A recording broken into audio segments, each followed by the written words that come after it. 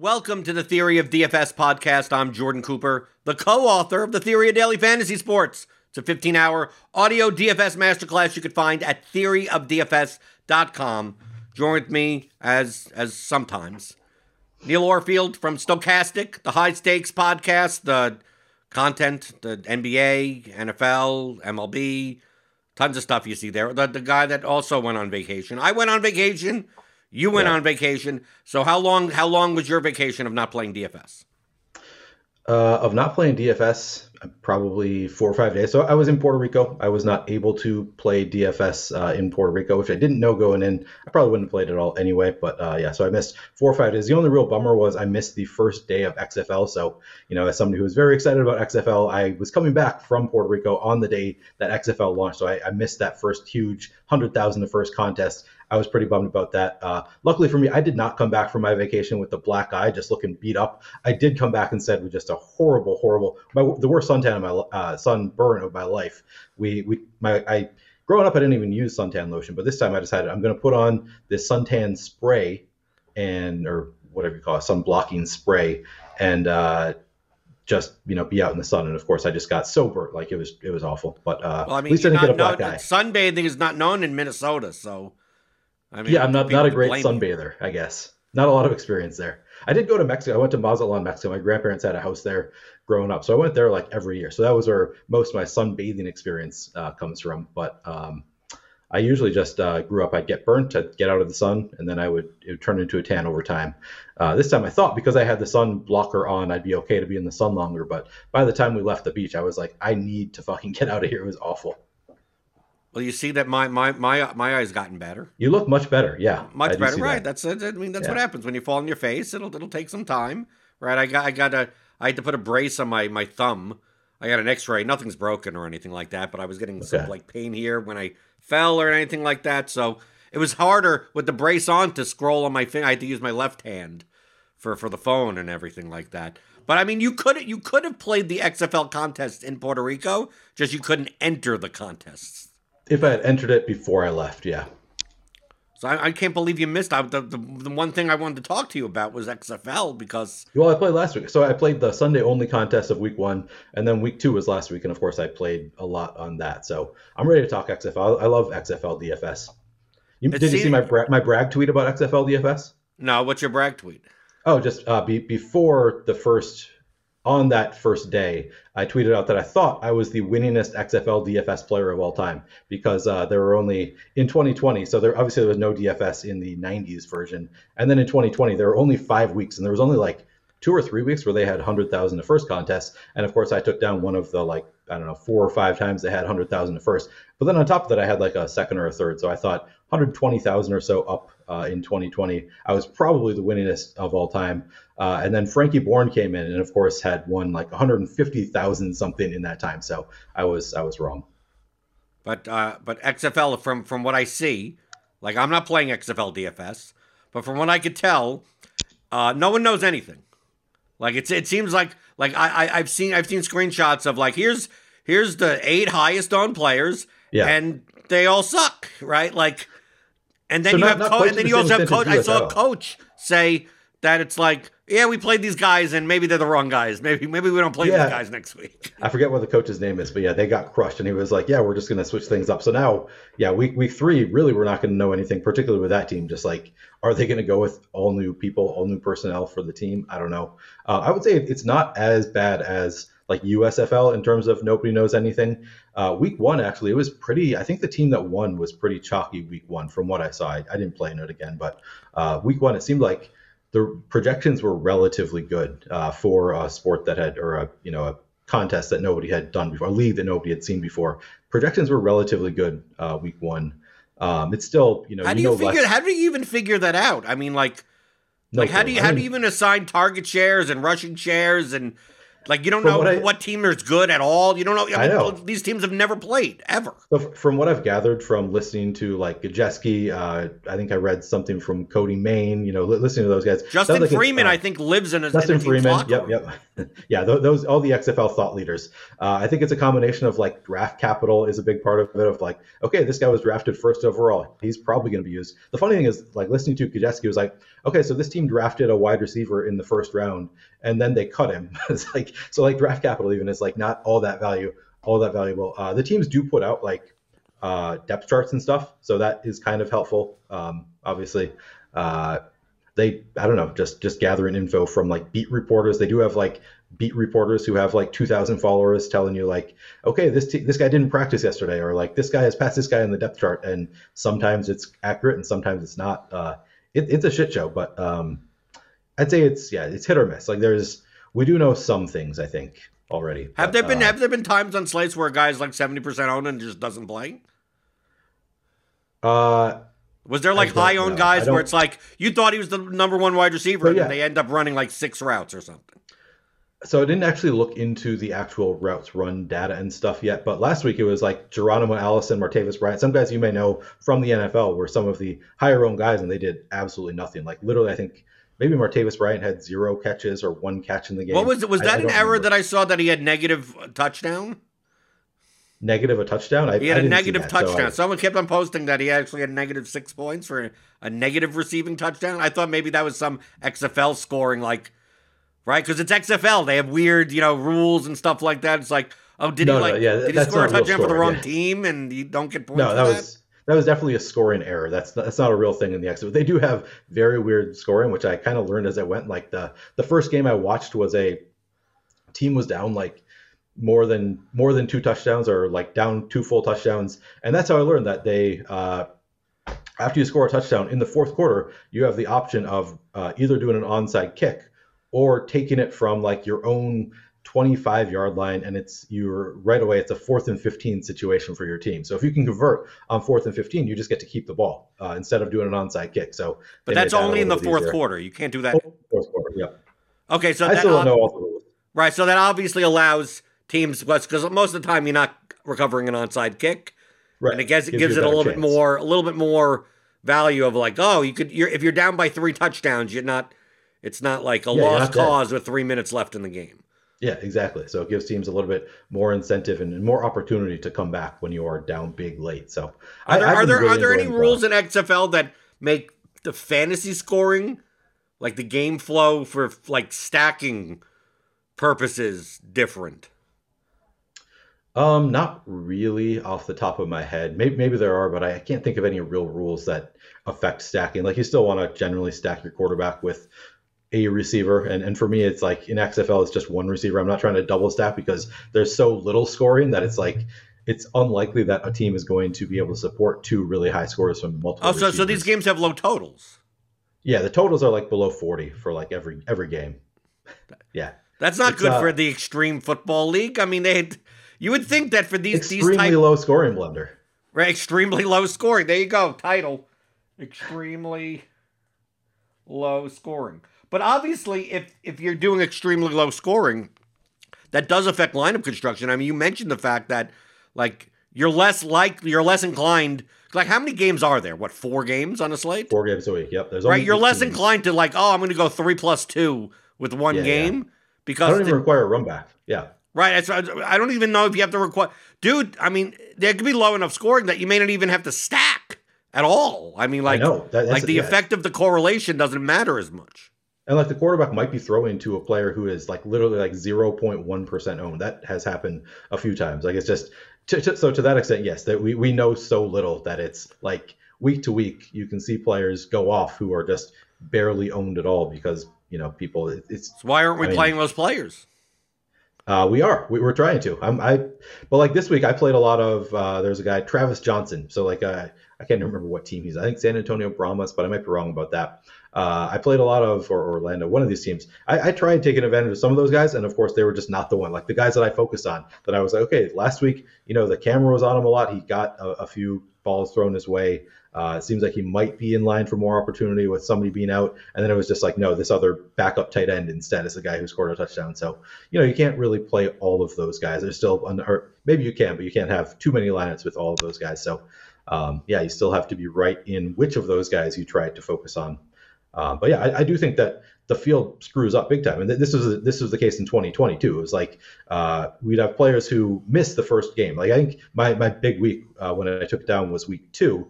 And actually, I don't think I benefited from this particular situation. But there was a situation where a player who was out week 1, there was like a wide receiver who missed week 1, and just nobody played him in week 2. And he was one of the guys who was like high on the depth chart and like, had good draft capital, and just nobody played him because he missed week 1. And it was like, I don't know if he's going to play. And like, I was searching the guy's name on Twitter, and somebody said he's out on the field. Looks like he's going to play. So I jammed him in. And then of course he did really well. DeAndre Tompkins, I believe, was the guy who did this in 2020 XFL. But I think we can find that like literally every week in the XFL. There are situations like that where there's just some player who, for some reason, nobody's playing them, and I think there's probably some opportunity. Do these teams just have very large rotations? Is it the type of thing where they have 6 wide receivers, they have 4 running backs, and at any moment, like, whoever has the hot hand, just they go with, and you don't know from game to game what that's going to be?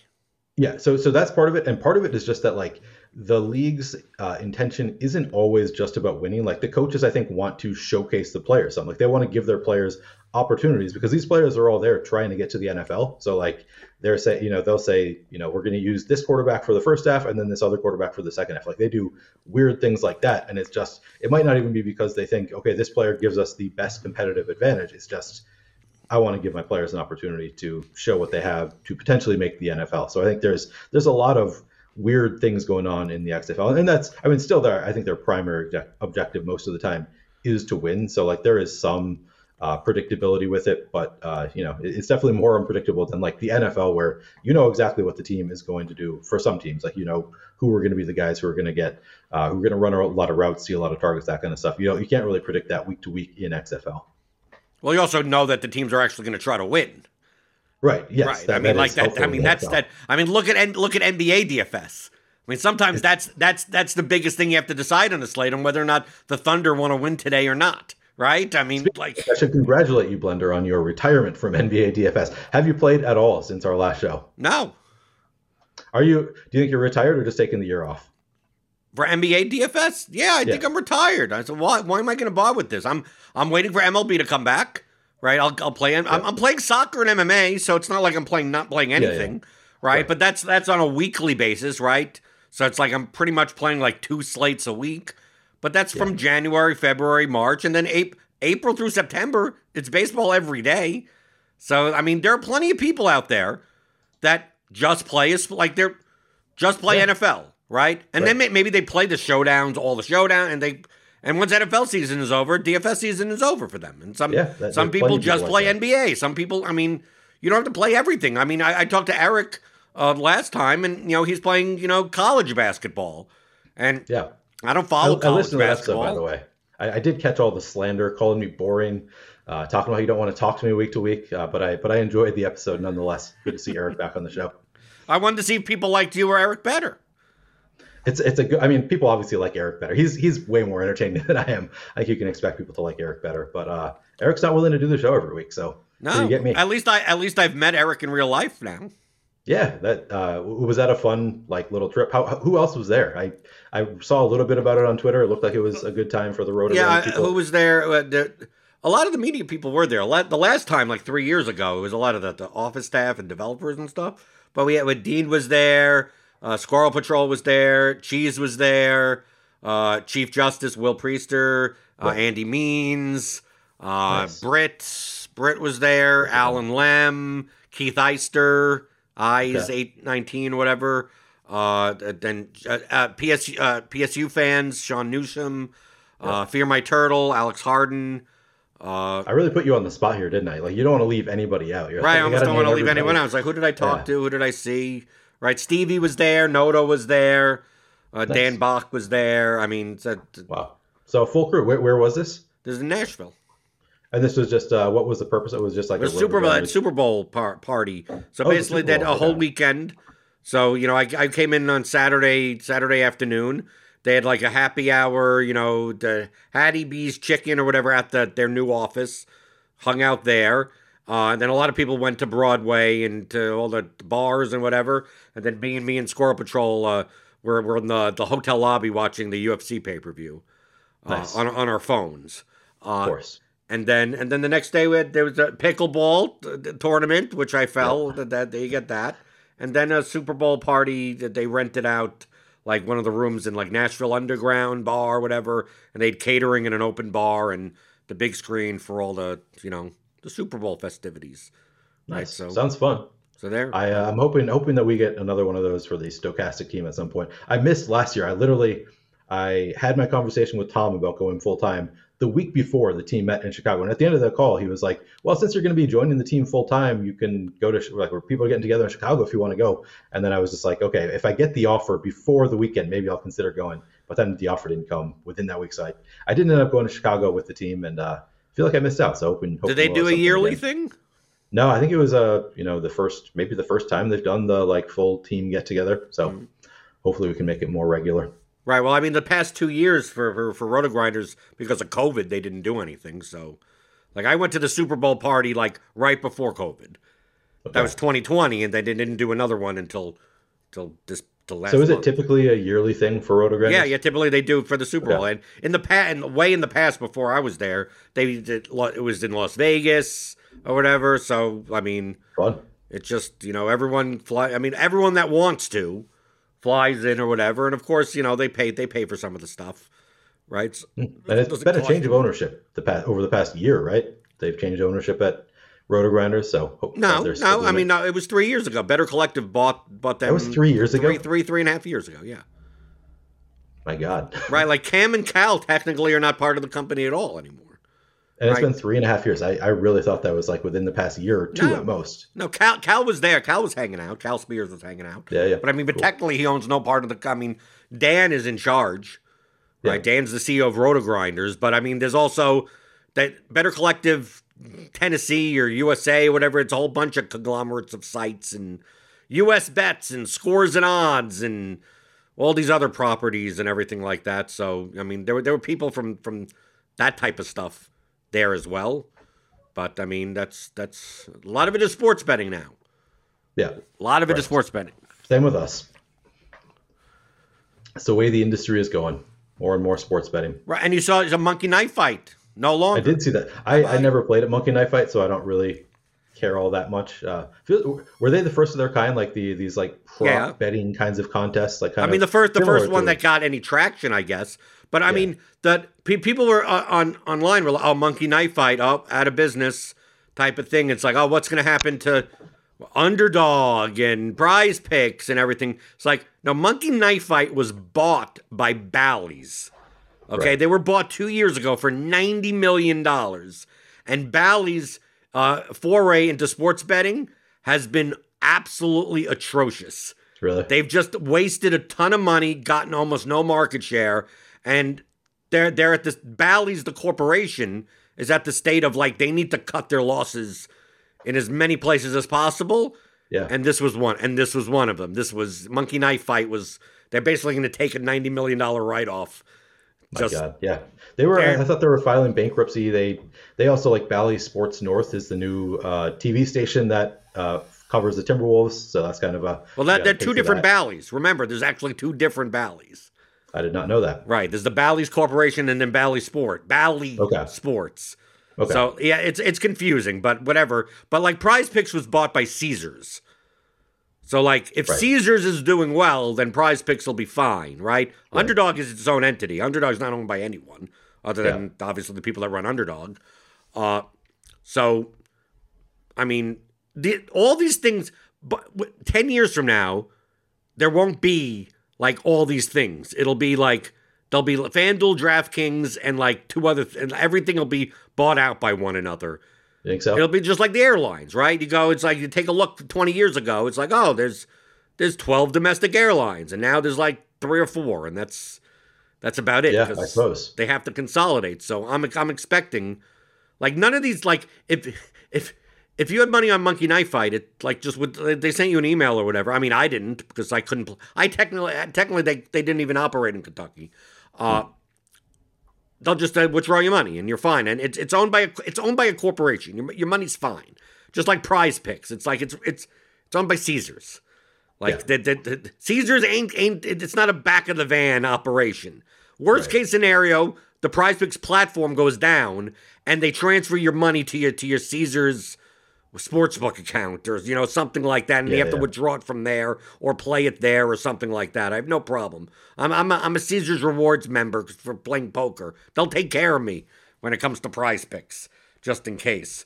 But if anything to be I think the smaller sites, like is No House Advantage, is that owned by anyone or is that an independent operation?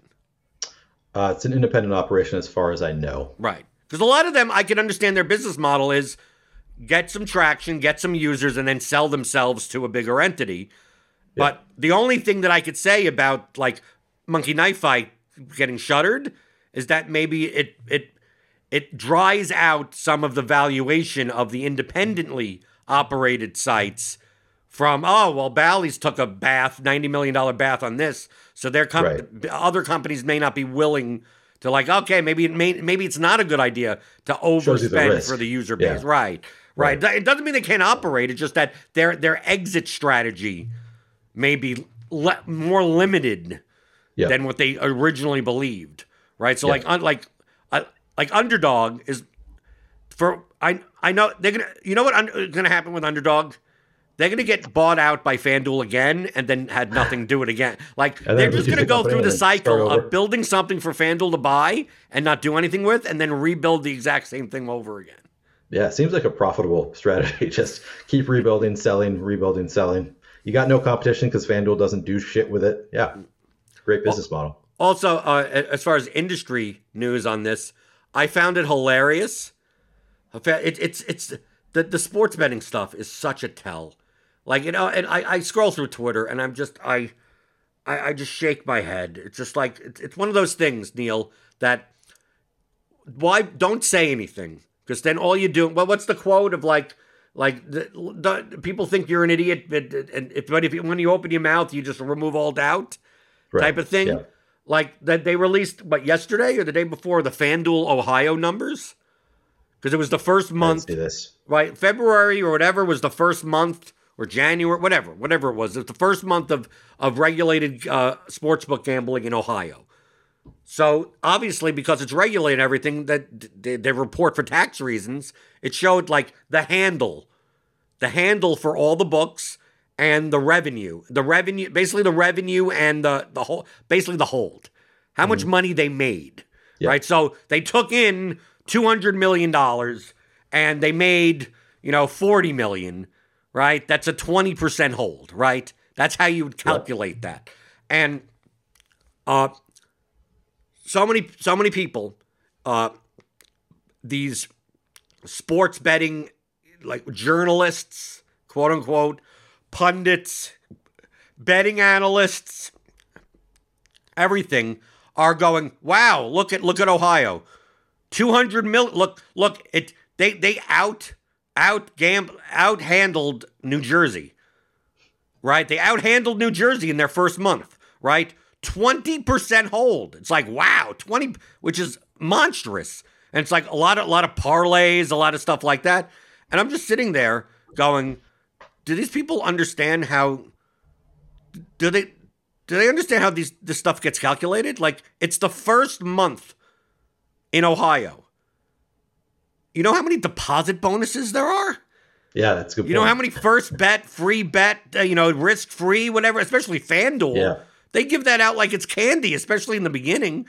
So is it really? Did FanDuel have a $200 million handle? They were giving out up to $1,000 risk-free bets. Yeah. So if you go into FanDuel and you deposit $5 or whatever, I don't even know what it would be. You deposit whatever money you want, and you get up to $1,000 free bet. They're calling that a handle. That's not real money, right? And then if you lose that free bet, What's the hold on that? There's no such thing as a hold. There's zero nothing hold. There was no money to hold in the first place. Right. So like the revenue, as far as the $40 million in revenue, that is the revenue. That it is how much they made, right? But what was even that number is Messiah? Is that really how much they made? Because let's say you get a free bet and you lose it, like. Do they count that on the accountant in the books as money made? They could. I don't know. Yeah. Right? Depending on how they do their accounting, they could. So like these numbers are just like funny money numbers. Right. And there are people actually commenting on this shit. There's people going, "Oh, can you believe 20%? Oh, people must be making like, dude, you know, all of this is fake money. Like so much of this is fake money. Yeah, what do we have to do? Like FanDuel is spending so much. Oh, they have such a big market share. They're also the ones that are giving out the most amount of. I mean, dude, FanDuel is like FanDuel is out promoting DraftKings, and DraftKings were known in the DFS space 2013, 2014 as shameful. Like we're just going to give away millions of dollars and try to just outspend everyone by so much more. Yeah. That it seems like FanDuel is taking on their approach more than DraftKings is still, like the second biggest advertiser. I don't see any of this here in Minnesota. I just don't see FanDuel advertisements because we don't have sports betting yet. Right. Well, that's the reason. I see it a little bit more here because I'm just over the river from Indiana. So I mean, so the Louisville area, like if you live in the Indiana side, like you could do all that. You can't do it in Louisville, but in Indiana, right? Because Louisville's in Kentucky, right? So it's but it's Louisville. The metropolitan area is on the Ohio River, in between Indiana and Kentucky. So like, if I could go, because when I go play poker, I play in Indiana. I have to go over the bridge and then down 9 miles down a weird road. And then get to Caesars, Indiana. But once you get into Indiana, like crossing the bridge into Indiana, there's a bunch of billboards and everything. Like it's like half of them are sports books. Half of them are like it's just immediately. But once you go into Kentucky, there's nothing.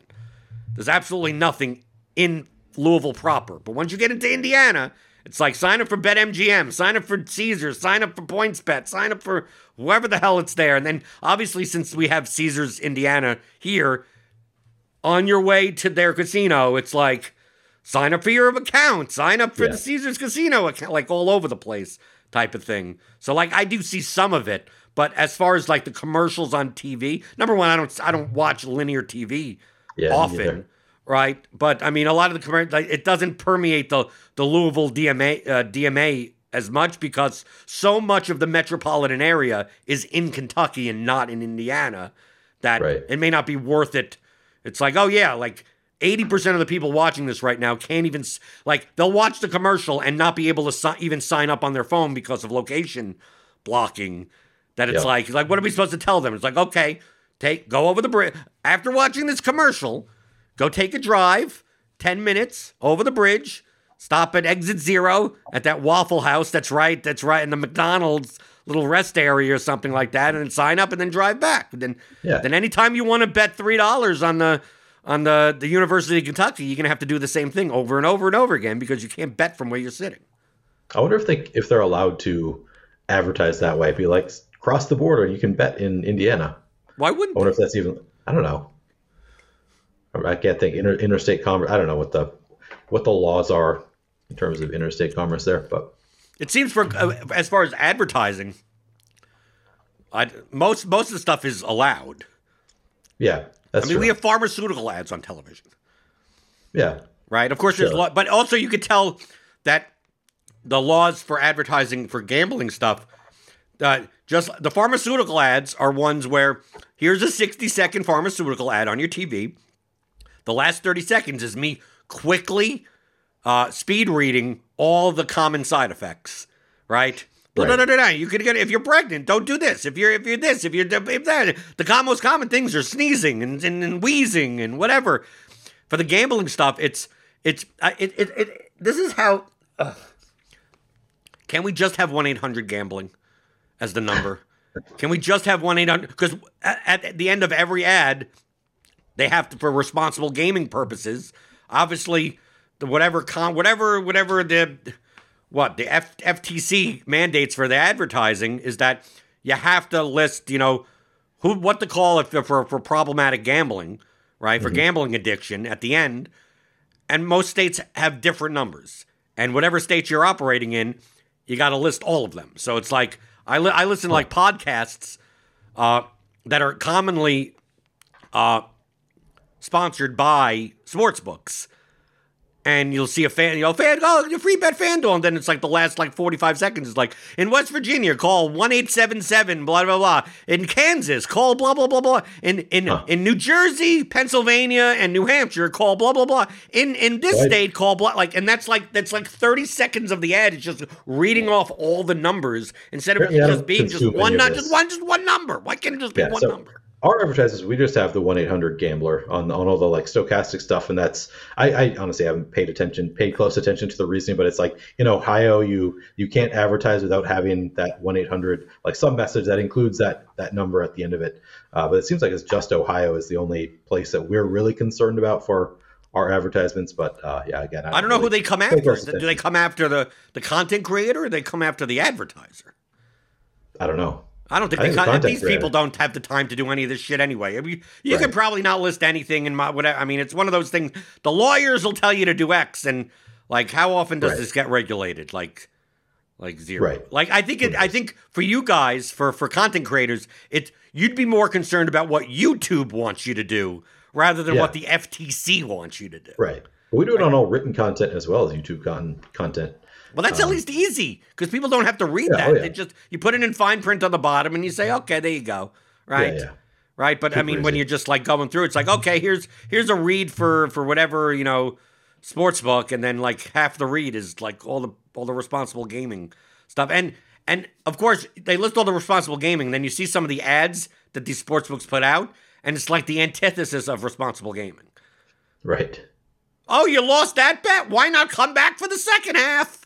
That. That's not responsible. Here's an 8-leg SGP of the day for you that has a 27% hold, right? And look, 1,700 of your friends also bet it. This isn't responsible game. That's the antithesis of what you should be doing. Blender, I feel like we're burying the lead here a little bit. Do you see that those assholes at DraftKings got rid of late swap for MMA? Could not believe they got rid of it. I mean, and then we had the main card get canceled, the last slate. So right. I lost all my money. Did you really? Yeah, minus. Well, I mean, I only played 7 lineups or something, and 6 of them had the main event, and all of them didn't have Brendan Allen, who was the cheapest underdog that won. So I'm dead. Okay, minus 100% on the slate, and you don't see me complaining, right? Yeah, that's No, I was very happy. I had stopped playing MMA completely when they had late swap. I was just I don't have the time on Saturdays. In particular on Saturdays, I'm not going to have the time to. So did you play this past Saturday? Yeah, I played this past Saturday. Okay, and you probably lost all your money also. I didn't lose all my money. I lost maybe half of my entry fees. Okay. I was actually underweight to the field on the main contest, so that was I think 87% of people had somebody from the main fight on it, and I had 68% or something. So I guess it wasn't. Didn't really hurt me that much as far as I know. I didn't actually go back and look at if I had any live lineups that had fighters from that in it, but it was not the end of the world for me. If randomly, I mean, getting to arguments online is fucking stupid. If we knew every slate that one fight would be canceled post lock, and you get a 0-4, what would be the difference between that and anything else? It's it's just as likely as you have a lineup with a 0 that I have a lineup with a 0. Of course, it sucks for that specific slate. But in general, it all evens out after whatever. But people can't think in terms of... People always think in terms of whatever slate is going on right now is the last DFS slate that ever exists. Right? So that means the importance of this slate matters over all else. Right?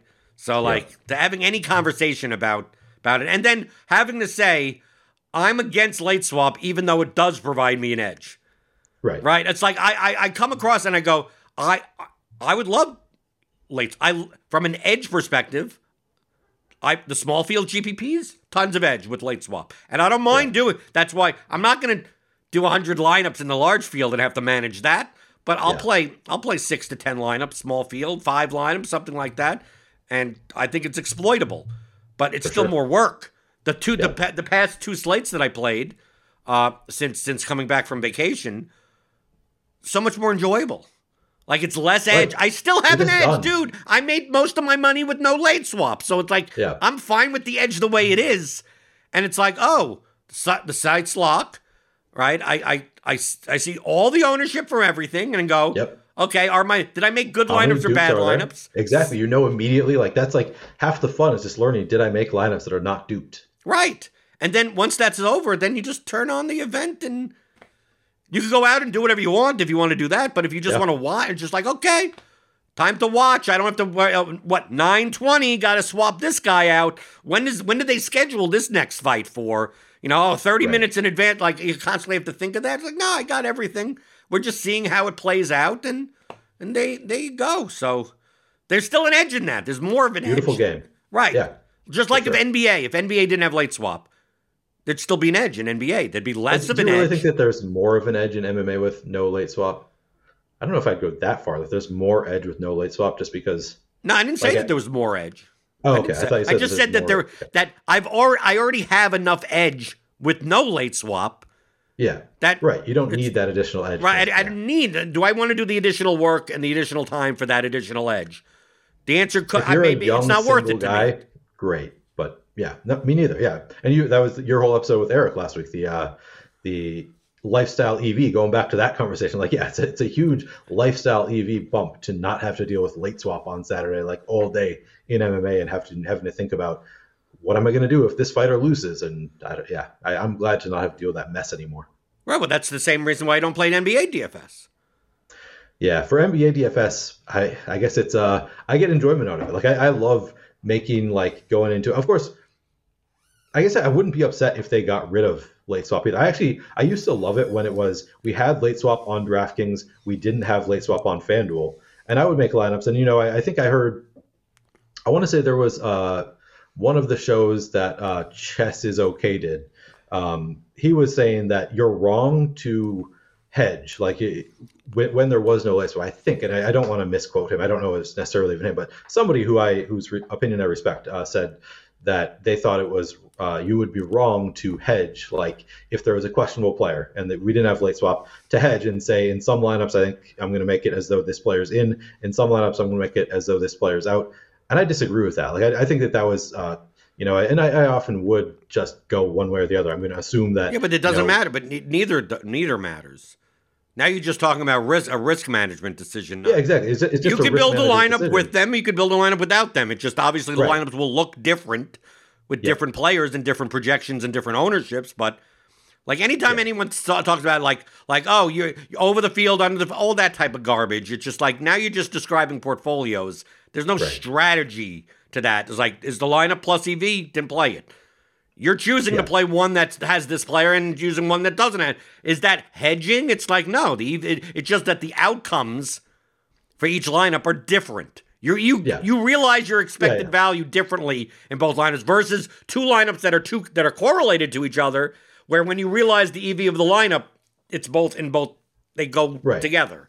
That's the only difference between those two things. So, like, I don't buy the thing of, like, well, the questionable player, I'm going to take a shot. I'm going to play 80% of that guy when he's 5% owned. It's like, play him in whatever lineups that seem to. If you're playing 100 lineups and you're like, yeah, I want to have some with him, some without him, and just build those lineups accordingly. If you're going to project the questionable player to have a big projection if they play, but they're going to be 5% owned, then now you can play the chalk with that player, right? Because way under owned, and you're getting most of your leverage there. If you think the opposite, where the questionable guy is actually going to be over-owned, everyone's taking a shot on this guy because it's too much value, right? It's like, this guy projects for 9x if he plays, and then it turns out that he doesn't play.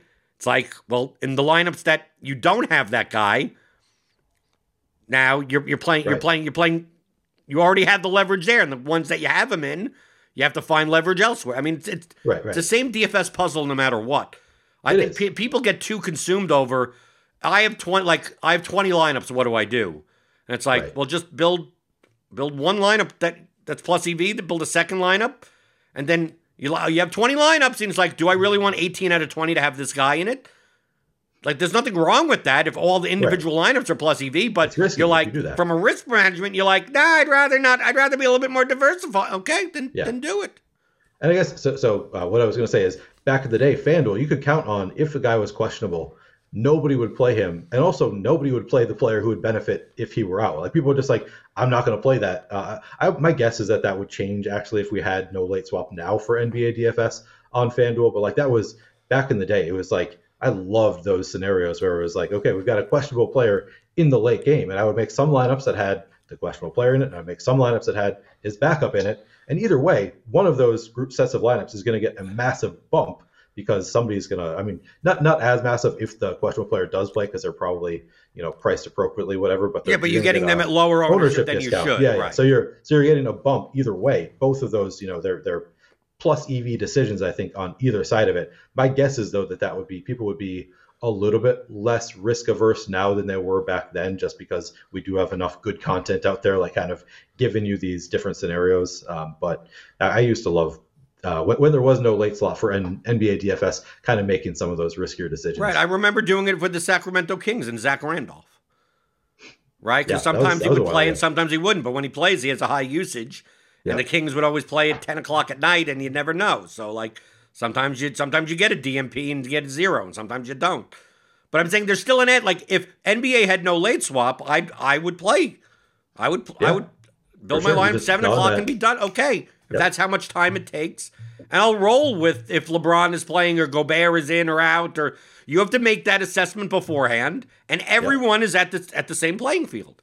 And if you get a 0, so we be talked it. about NBA, like late swap is, I would say, the biggest edge in NBA DFS for most of us, at least. I think there are some people like Travis Petty. He was on, I think, Lowe's recently, and he said that it's not as big of an edge for him. And I agree with that. Like, I think that, Petty is just like so much of his game is figuring out the rotations and being different than other people's rotations. But for most of us, late swap is the biggest edge in NBA DFS. But also, if there were no late swap, it would just be a different type of edge. Just knowing that people are so risk averse, you can take advantage of that too. So I think I'd probably be okay with late swap going away too. I think I actually would maybe prefer that and taking advantage of some of those situations. But it's also weighing how much is the edge worth versus the time.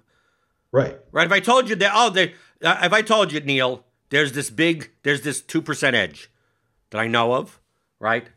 2%, which isn't that big of an edge, right? Nice little 2% edge, takes you 8 hours a day to do. Right. Like, is it worth it for you to do it? Conversation. Yeah. Right. Is it worth? Yeah. Now, to some people, that may be worth it to them. Maybe because they can't find 5% edges. That we're better players, right? We're on all these platforms and going, okay, I could do this here, I could do that there, found an edge there, and we're experienced with this. And some people may be like, no, I'm just going to grind out this 2% edge that other people aren't exploiting enough, and I'll take my $50 a day or something like that. Like, right. If that's worth it for you for that amount of time, then feel free to go do it. But it doesn't mean that it's worth it for my time, right? You have to put it into like, picture you're a lawyer, right? You were a lawyer to some degree, right? To some degree, yeah. To some degree. But let's say from what I gather, the biggest hourly fee is litigation, right? As far as like to actually go in court and say, Your Honor, I'm like that litigation is the most. Yeah, so I was never involved in that type of law, but that is my impression. Also, I can't speak from experience on this, but I think that sounds right.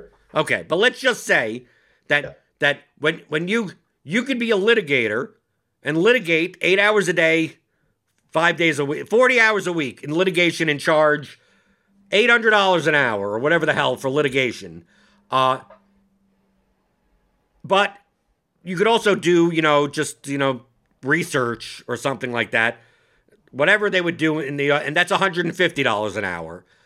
Like, if you could get 40 hours of litigation work, like why would you be doing the research? Like why would you be doing the research work? Right? Right. Now, if you only could get 10 hours of litigation time charged, you're not going to say, you may say that it's worth it to me, even though the other 30 hours in my week, I could do research for $150 an hour. It's just like, I make enough money the other 10 hours in litigation that I'm just going to spend time with my family the other 30. Or you could choose the other 10 out of the 30 to say, okay, I'll do research the 10 and only work 20 hours a week. Or you could be the type that's like, I'm going to work 90 hours a week. Right. And whenever I can get work, I'm going to do it. If I get work and I'm going to make the most amount of money, of course, I'm just waking up, doing work and going to sleep again. But there's no like, well, the same reason with that 2% edge, it's like, what is my time? What is my time? My time, not time, but just my time worth. Right. And that it changes with age. And I mean, this is the whole conversation you had with Eric last week. Like my time now is more valuable to me than it was when I was 25, and I would have worked much longer hours than now. I'm like, I'm going to do, what I need to do. And, I think I'm a fairly hard worker, so I'm going to work a good amount, but like, you got to find that balance for yourself. And for me, it's not going to be worth it to grind. I mean, I'm not grinding an NBA for 10, 12 hours a day. I'm starting my NBA process. Now it's a little different because I started doing content on it, but I used to be like, I'll start listening to shows hour and 15 minutes before lock, and I'll be listening to them on 2X. But yeah, it's all a matter of perspective, I guess. Right. And it doesn't mean that like in MLB, I will never late swap. Of course, no, I'll be late swapping at MLB. Right. Right. I'll be at the poker room going, what pitcher just got blown up or something like that, and maybe switch some of my lineups around. How much time does that take? And also, I mean, like even MLB, like you and I will both late swap some. We'll late swap if, for example, a lineup comes out that's different than it should be. Right. But I'm not going in and grinding every single lineup and saying, oh, this lineup is behind. These guys aren't performing, so I'm going to put in riskier players elsewhere, to try to get to that min cash. Like there are some. I do some of that. I do some of that. I don't do any of that. I only make swaps for like lineup comes out differently than expected, or if I have a very competitive lineup towards the top, then maybe I'll consider doing it. But I'm not going through lineup by lineup and making individual decisions on lineups where every batter's active personally.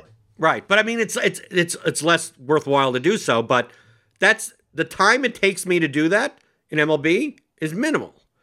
The time it would take me in NBA with every 15 minutes having to rerun projections and everything, I can't just do that on my phone in between poker hands. I mean, like I do it on my phone. Right. I can't accurately or anything like. If you're playing one lineup, sure, but like I don't want. I'm not 4 hours. I don't want to work for 4 hours for that edge, even though it's a good edge. I just don't want to do it. I don't mind working for 10 minutes on once MLB locks at 7:05 Eastern or something. The most amount of work I'll be doing for the rest of the night is like 5 minutes. Right? Oh, Austin Barnes is in for Will Smith. Okay, I got to change out this Dodger stack. And then I'll be like, oh, okay, my pitcher just got blown up, and I have the chalkiest stack in this lineup, so I'm going to just switch to the Pirate stack and hope they go off and whatever, or whatever it could be. Or, oh, I got the 2% owned pitcher that just put up 30 points. Now I'm going to switch on to the Dodgers chalk stack in the late game because I can, because of the pitch. Like, that's easy to do. I mean, to me, those are the easy things to do. You don't have to monitor. The projections aren't going to change. You're making decisions more based on game theory than on, well, two guys are out, and now if you don't play this guy, you're not going to get 1 billion points. Like, that's a different thing. You constantly have to monitor that. Baseball, you're not going to get into a situation, right, where, let's say worst case, the best case scenario is the guy that is batting ninth for the home team. Oh, they switched up the lineup. Now he's batting first. Yeah. And he's 2,700. And it's like, oh, now he projects for like 1.5 points more median. Yeah. Okay, but there's an edge, but it's not that. It's much different than, the $3,600 player that you have projected for 18 minutes. He's now going to play 38 minutes. Right. And have twice the usage. It's like every pro is going to have 90%. Right. Right. And you need to monitor those situations. Like you don't get that in MLB. Yeah. Even in MLB, sometimes let's say, it's Jacob deGrom versus whoever. So now the other opponent's batters are all priced down. And then Jacob deGrom gets scratched. And now it's going to be a gas can there. It's like, now all these players are like 1,000 too cheap. But it's still baseball. Right. Yeah, they can still just put up 4 runs and it doesn't matter, right? But it's not like NBA where the outcomes are so much normally distributed, right? Baseball is so high variance as it is that I'm not going to be sitting there running. I need to reload the bat projections and rerun all my lineups. It's like, no, I'm just going to. Are there any outliers? If there's an 18% owned one-off that just hit 3 home runs in a game, it's like, well, do I have that guy in this lineup? No. Okay, let me try to min cash. Do I have this guy in this lineup? Okay, let me try to win first. Like, that's really what it comes down to, what I'd be doing late swap-wise. Right. And the amount of time that takes on given scenarios is a grand total of 5 to 10 minutes in a night versus NBA where I got to run projections at right before the 7:30 lock, right before the 8 o'clock lock, right before the 8:30 lock, right before the 10:30, the 9:30 lock. And you're even if you're only doing that each for 5 minutes each, you need to be around. You need to be at a computer. You need to be, in a constant state of mind of like who's starting, who's in, what the lineups change and everything. If that edge is worth it to you, then do it. All right. Let me ask you this, Blender. This might be an awkward question. Are you still doing NBA DFS content? No. Okay, so it's not an awkward question. That's good because we're gonna have to have that conversation of like, do you need to have money in the game? Because I believe you are a proponent of have money in the game on the things you're doing content. Is that right? Yes. I mean, on the pregame show, I'm just doing general DFS strategy. I can put it in the context of an NBA slate, but sure. We're not going over like, oh, tonight's NBA slate. What's going on? Like, I don't do any of that. I mean, I barely do that even when I am playing. I mean. But even for like MMA slates, like I did like the slate before the Volkanovski pay-per-view slate, I wasn't playing any lineups because I was going to Nashville. I know Score Patrol did anyway. I didn't do a show on that Friday because I wasn't playing the slate. I wasn't playing the slate. I mean, like the reason why I do the content is because I've already put in the work. Right. I'm thinking through everything because I'm putting money on it. So and maybe I'm going in certain directions that maybe you're not going. Right, I'm just saying. Here's the outline. Here, who's under-owned, who's over-owned, what constructions, how to get different, how to get less duplicated. You go through all of that, what the common constructions are, and then from there, feel free. There's thousands of lineups you could build. I'm going to build some of those lineups, and maybe you'll build other. And that is what it is. But how the hell would I really be compelled to know and studied about all that if I'm like, okay, let me just pull up this slate that I didn't have no idea what's going on. I don't know who the favorites are. I don't know what type of show am I doing? Exactly. No, I agree with you. It'd be a lot harder to do content if you're not doing. But actually, so part of the reason and what led me to asking that question was I was going to ask you, what is your favorite sport to do content about? Because now that I've started doing NBA content, as we're talking about like the differences between MLB and NBA, I can say pretty clearly for me, my least favorite type of content to do is MLB content, just because there's so little to talk about in my, like, it's just like I'm stacking teams. I don't know. To me, it's not. There's so little to talk about for any of the sports. I mean, that is somewhat true, but like you can talk about like in NBA, you can talk about like the range of minutes that a player could play. That kind of thing is sort of interesting. Or like, well, there's a lot more things in flux in NBA. So there's a lot more. Here's the injury report. What do we know and what don't we know?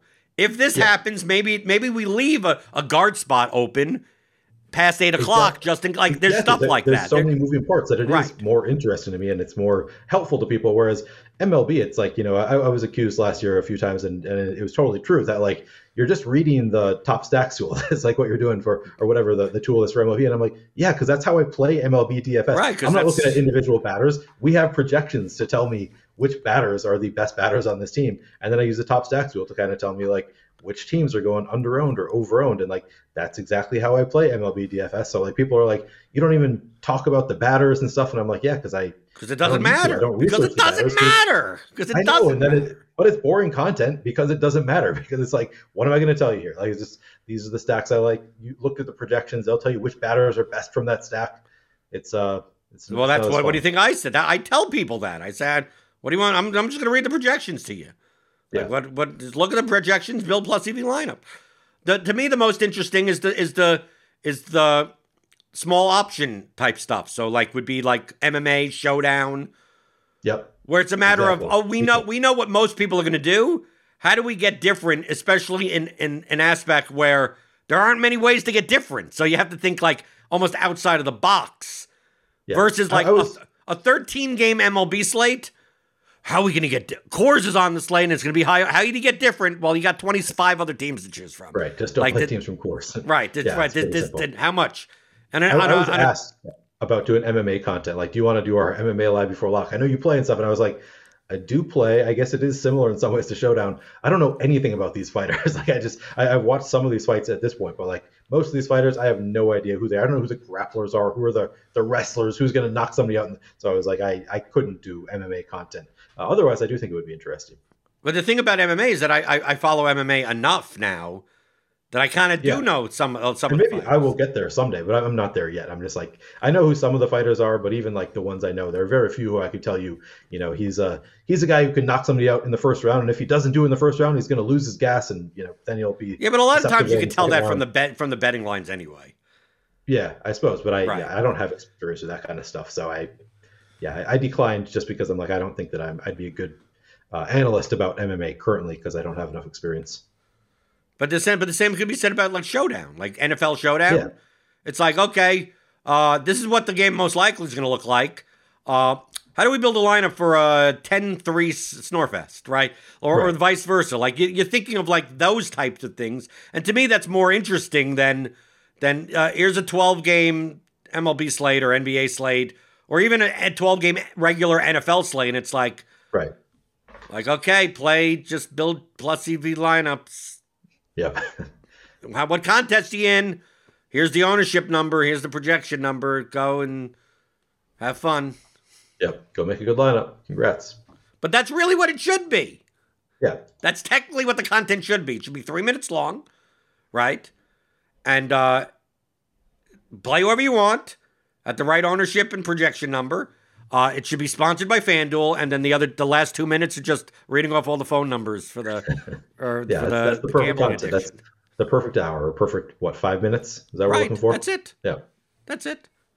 Right. Same thing for sports betting. Like when people ask me, it's like, do you sports bet? I go, I do Prize Picks, I do Underdog, and I would do sport prop betting if I didn't have to drive across the river to do it.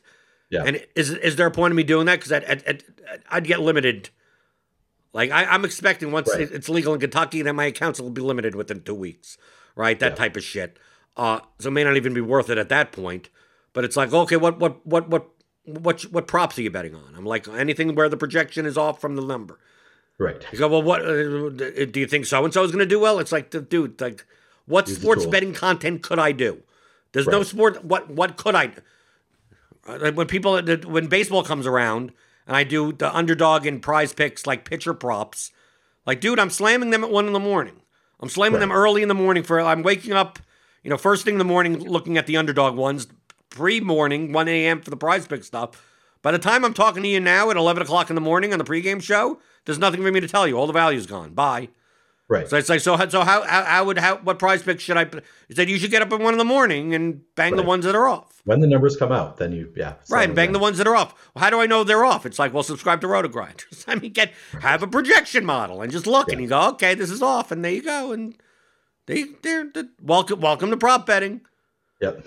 Yeah, you have people that show up at like an hour before the game start and they go, so what do you have today? It's like, what does it matter what I Nothing that's available. Nothing. You can't get them at the numbers I got them. So, but I want to tell you anyway because you're good. Like you don't even understand the concept of what you're doing here. Right. Like, I don't even want to give it to enough that I would different bet. Yeah. Right. I have Kevin Gausman over 5.5 strikeouts, and it's like, okay, I'm gonna put $50 on the over on that. It's like, yeah, but the over is 6.5 now. Right. It's like, yeah, but do you think he's gonna throw a bunch of strikeouts? I don't think anything. All I know is that the projection says 7. And the total was 5.5 when I banged it. Now it's 6.5. So no, you're not getting enough value at minus 128 or something, whatever the fuck it happens to be. It's like, yeah, I'm getting a full strikeout over you.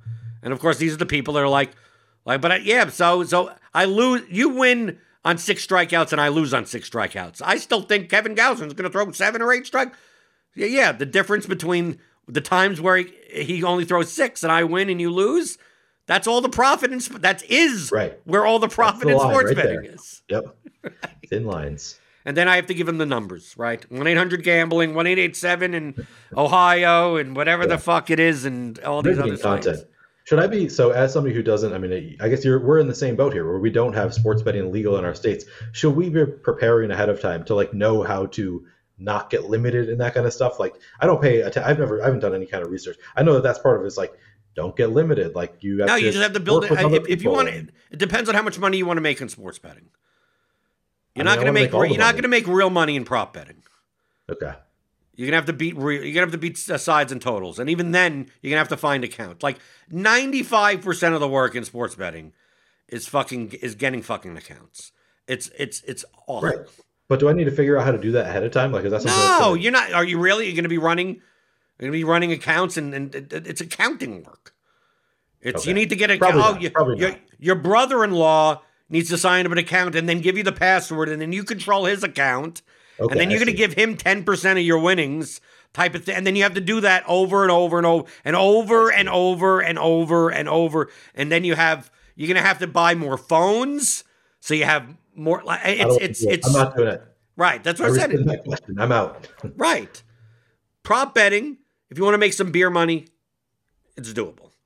Right. All right. There's enough books and enough promos, especially in the beginning. Yeah, you can take advantage of all the promos.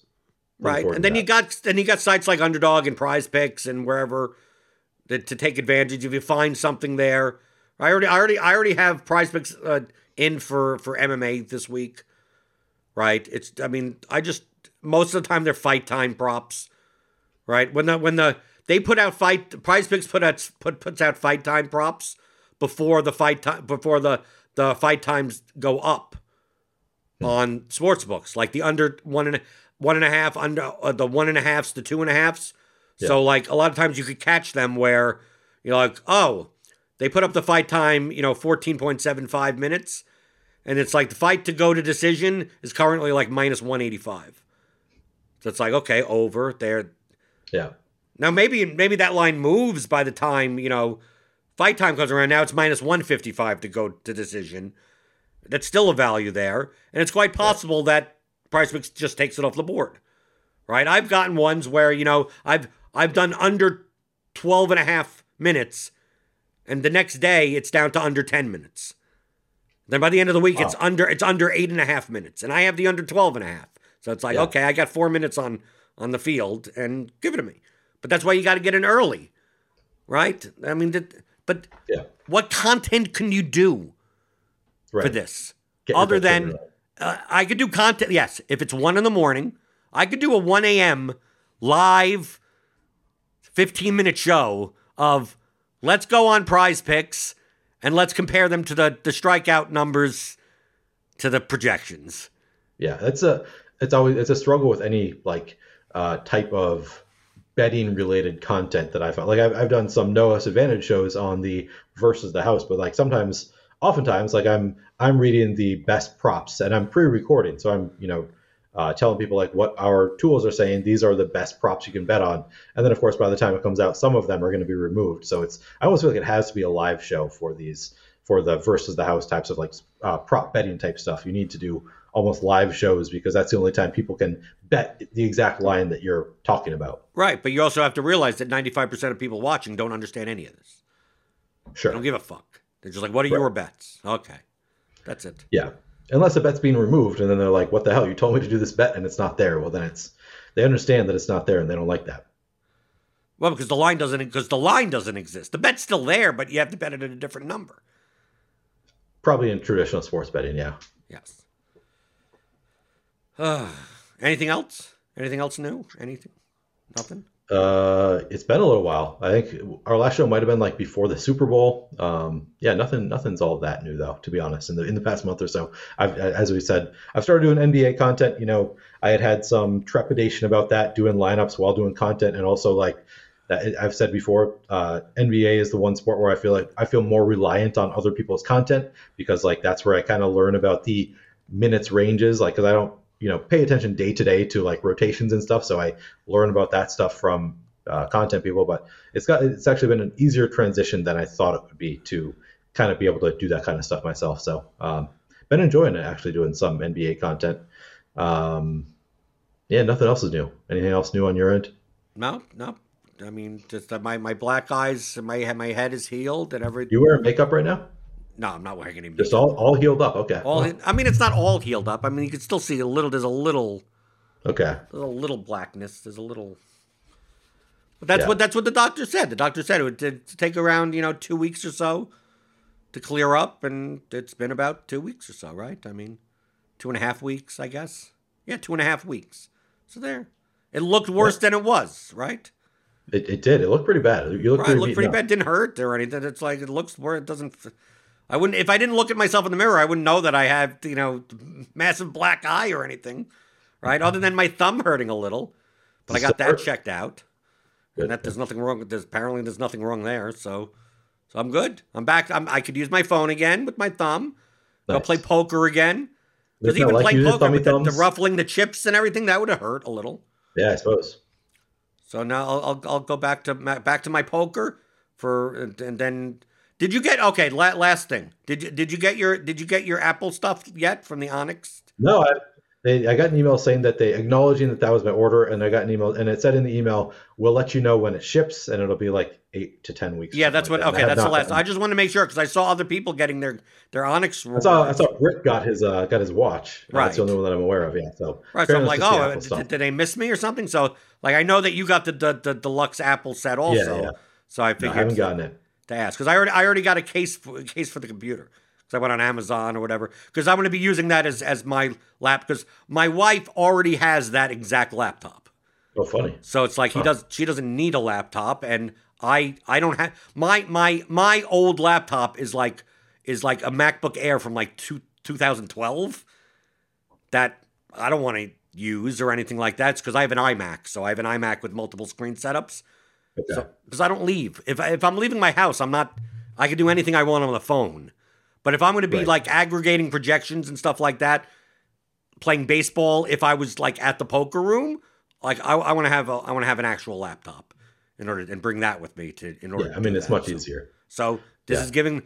Would I have bought this on my own? Probably not. But No. they're sending. My wife's going to get the new phone. The iPad will be around. She'll have the AirPods and the watch. She'll have a new watch because she already has a watch. My wife's taking the iPods or whatever you call them. AirPods. AirPods. Yeah, my wife's taking the AirPods. I'll probably sell most of it. I probably need a new Apple Watch, so I'll keep that one.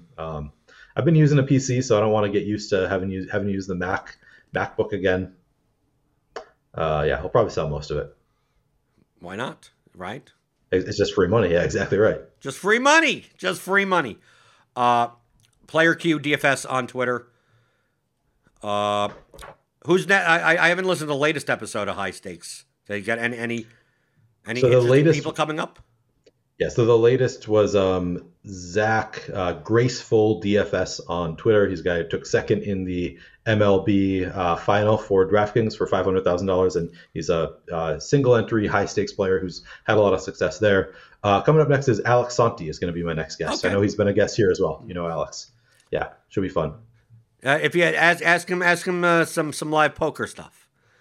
Oh, is he a live poker player? I didn't realize No, that. he wasn't. But I mean, after he sees how my live poker exploits, he plays online.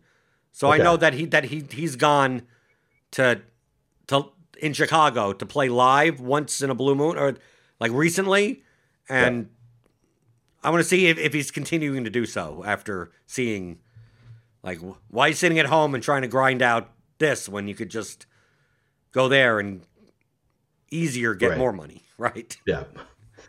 Interesting. I'll Okay. ask him. So you can get that at the High Stakes DFS podcast feed on Stokastic. And as always, you get the Theory of Daily Fantasy Sports 15-hour audio DFS masterclass at theoryofdfs.com.